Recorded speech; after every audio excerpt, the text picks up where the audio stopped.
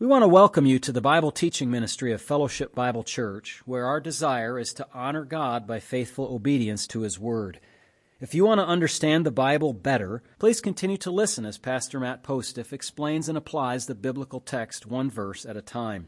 You can reach us with questions or for more teaching audio and print material at our website, fbcaa.org.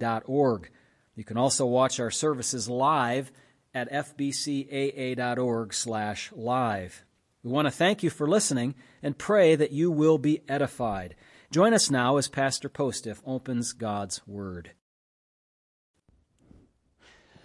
All right, let's turn our Bibles to Acts chapter 9 this evening. Welcome if you're viewing the service on the computer. We're grateful for you to be doing that and long for you to be hearing our number here soon. But Acts chapter 9, if you would please. I know you were expecting me to go to Acts chapter 2, but I tricked you. Not really.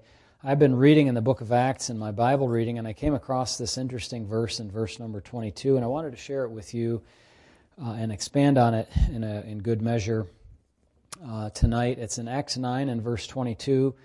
The Apostle Paul, you recall, in this portion of Scripture has been recently converted by very unique means. The Lord Jesus Himself encountered him on the road to Damascus and, or let's say this way, arranged an encounter and had Saul see him and be saved, and then later on he was baptized and confessed his sins. Ananias was instrumental in that as a human instrument.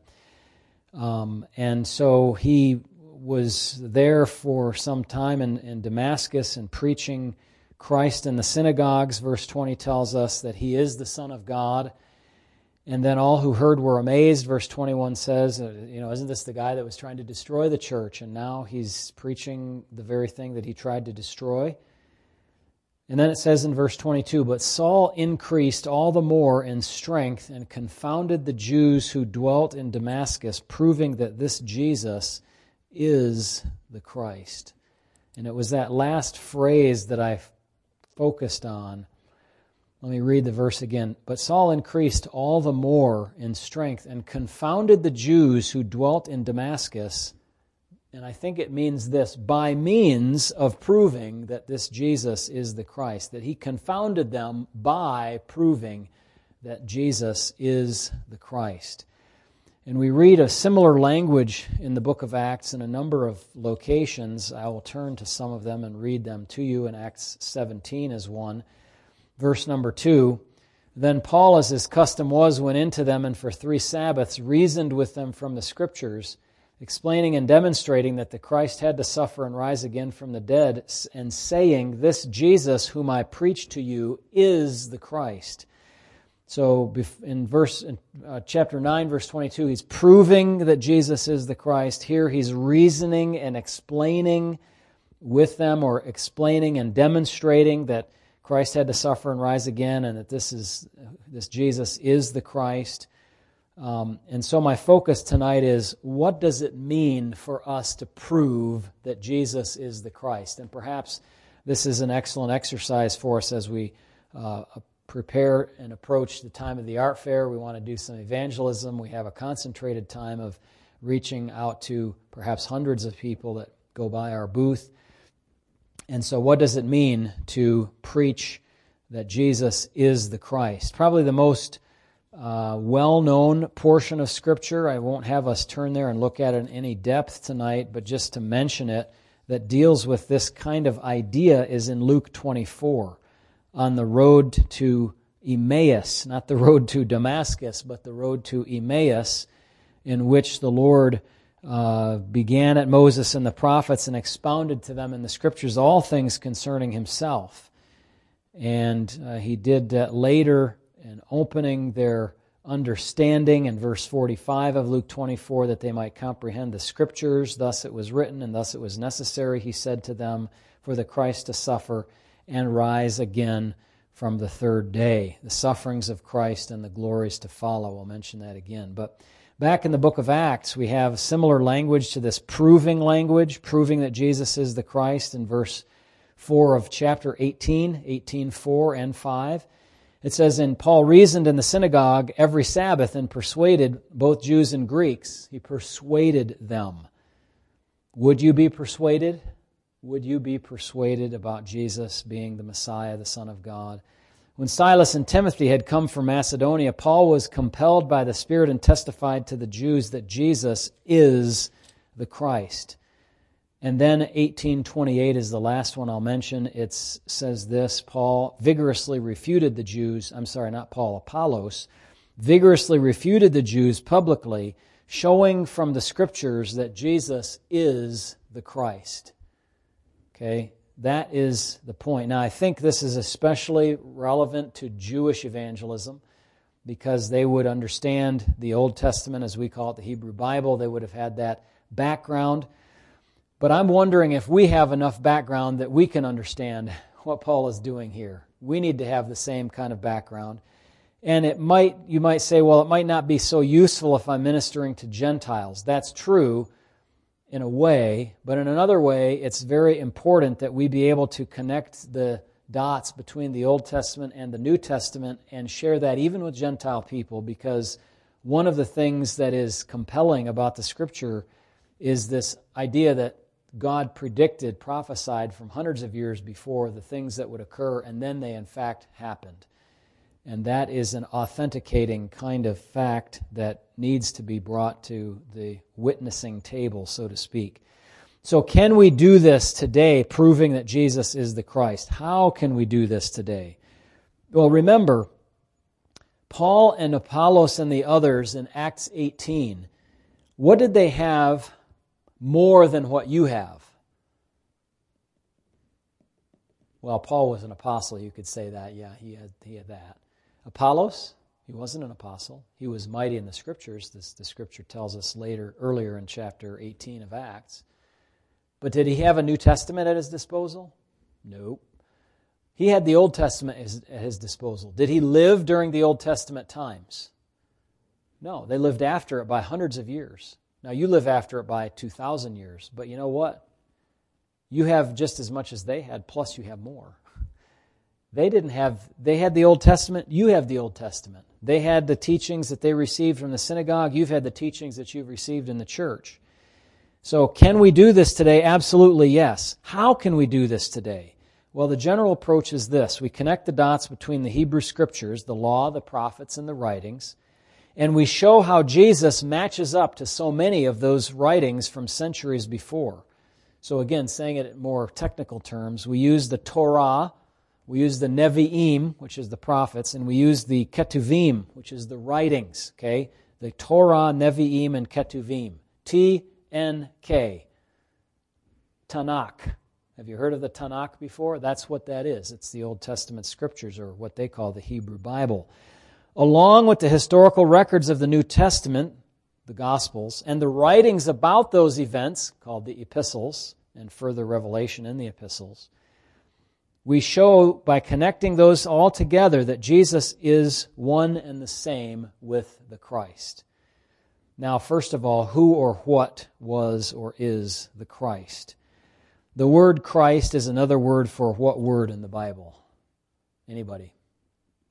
Christ means, say it louder, means Messiah. It also has one other word we could use with it called anointed. Okay? Christ, Christos, is Greek. Mashiach is Hebrew. And what they mean is anointed. Those words mean anointed. So those are similar words referring to the same thing. This is a very important concept in Hebrew religious thought because it refers to a person specially chosen by God. Now what I'm doing is I'm backing up to the Old Testament. I'm not allowing right now the New Testament to affect what I'm saying. But what was the hope of the Old Testament believer? The Messiah concept refers to a person specially chosen by God to be Savior, to be Lord, and to be revealer of God to humankind. This was an individual, a person who is planned to be set apart by God as priest, king, and prophet. Okay? There are many references in the Hebrew Bible to this person. And there are other ones too, like a servant, or Holy One, or Son of God, and probably we could think of a number of others. But there are 4 connections that I want to make in our message tonight. Just 4. I'll have some verses with each one. Some dots to connect the Old Testament to the New Testament. In other words, to connect Christ, the Messiah, to his identity as Jesus. Okay? The Jewish person has no trouble acknowledging there is a Messiah. Well, today some have abandoned the hope of Messiah, but many who are true to the Scriptures would, there's a Messiah coming. There's something going to happen. God has something special planned, some special person that's going to do this. And what Paul and the other apostles were doing is saying, wait a minute, this Jesus, that's him. Okay, you need to pay attention to this.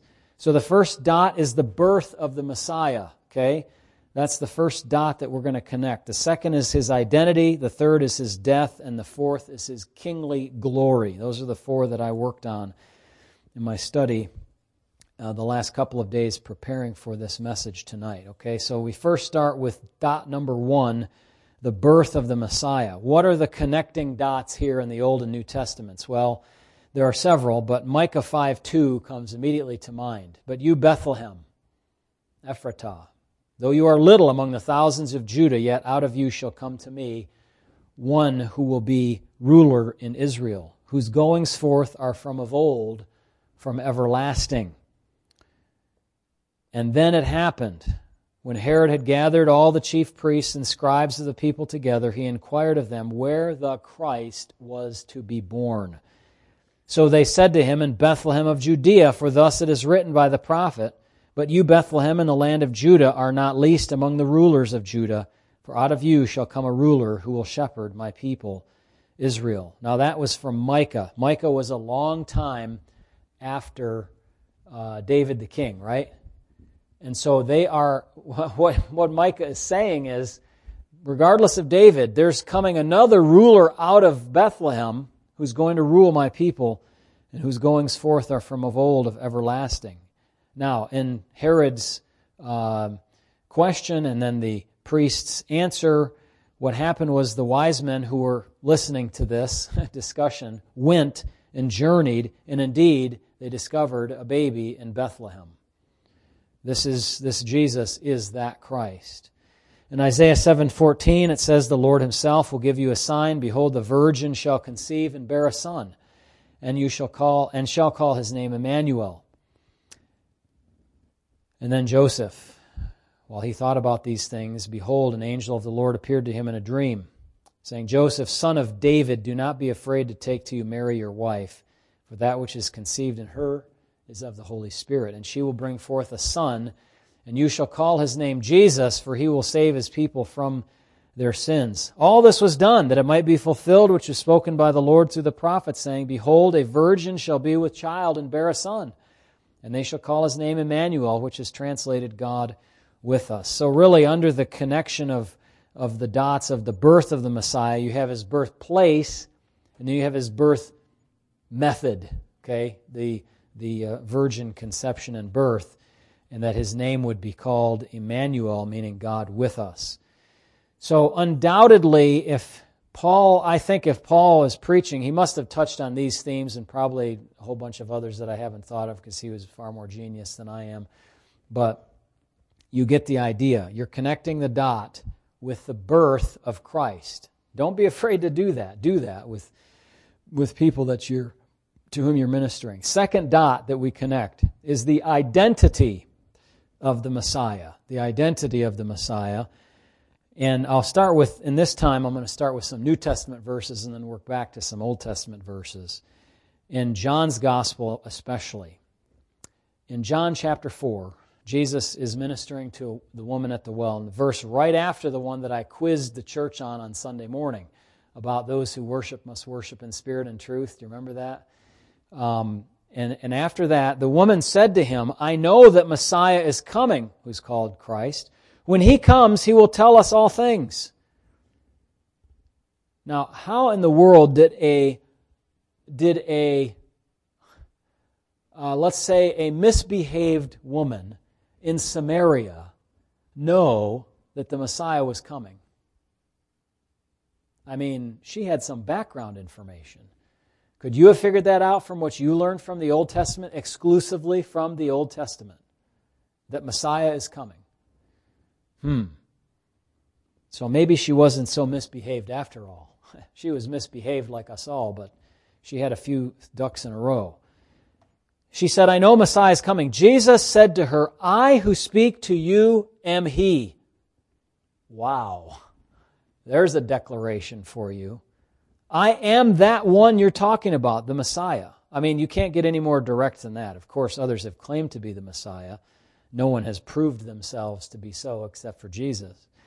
John 1:40 and 41. Andrew, Simon Peter's brother, first found his own brother Simon and said to him, we have found the Messiah, which is translated the Christ. In John 20, verse 30 and 31, it says, and Jesus did many other signs. Truly, Jesus did many other signs in the presence of His disciples, which are not written in this book. But these are written that you may believe that Jesus is the Christ, the Son of God, and that believing you may have life in His name. All of these verses that I've read here in John 20 presuppose a corporate knowledge or pre-knowledge, if you will, of a person coming who would be God's anointed one. I don't think I said that in a very clear way. What this means is there was a corporate body of knowledge held by the Jewish people whereby they knew that somebody special was coming. They knew somebody special was coming. And the expectation of that arose from texts like Deuteronomy 18. The Lord your God will raise up for you a prophet like unto me, Moses said, from your midst, from your brethren, him you shall hear. Okay? They connected this Messiah with this prophet. 1 Samuel 2:35, I will raise up for myself a faithful priest who shall do according to what is in my heart and in my mind. I will build him a sure house, and he shall walk before my anointed forever, my Messiah forever. I've kind of earlier on in my reading of this misunderstood. I thought, the Lord Himself, Jesus, is a faithful priest. But this appears to be talking about two separate people. The priest that's raised up who will walk before the anointed, that is the Messiah forever. How about this one? Speaking of Jerusalem, God said through David in Psalm 132, there I will make the horn of David grow, there in Jerusalem, the horn of David. This is God speaking through David. I will make the horn of David grow. I will prepare a lamp for my anointed. That's the Messiah. Or Psalm 110. The Lord has sworn and will not relent. You are a priest forever, according to the order of Melchizedek. A faithful Jew would say, God is going to raise up somebody who is a Melchizedekian priest. Now that's weird. Could I say it that way? That's odd, because there is no priest other than the Aaronic Levitical priest in the law, right? This is a different kind of priest, a priest according to the order of Melchizedek. God has sworn that He will not relent. He has assigned him a priesthood that lasts forever. Very strange. But that's what the Jewish people recognize, demand that there's somebody coming super special. A prophet is coming. The priest is going to walk before him, himself a priest, according to the order of Melchizedek, and his anointed one who will reign and be the horn of David, or be in the place of David. So those are two connections, the birth and the identity. The third one is the death of the Messiah. Okay, we're proving that Jesus is the Christ. How are we proving it? Well, fairly directly in many of these instances, sometimes indirectly by saying this happened to this guy and the same thing happened to this guy, so they must be equal. Okay, there's got to be some mathematical property that says that. If this is this and this is this and these two are the same, whatever, you'll figure that out. But Daniel 9:26, after the 62 weeks, Messiah shall be cut off, but not for himself. I don't know how much more explicit you need it to be in the Old Testament to understand.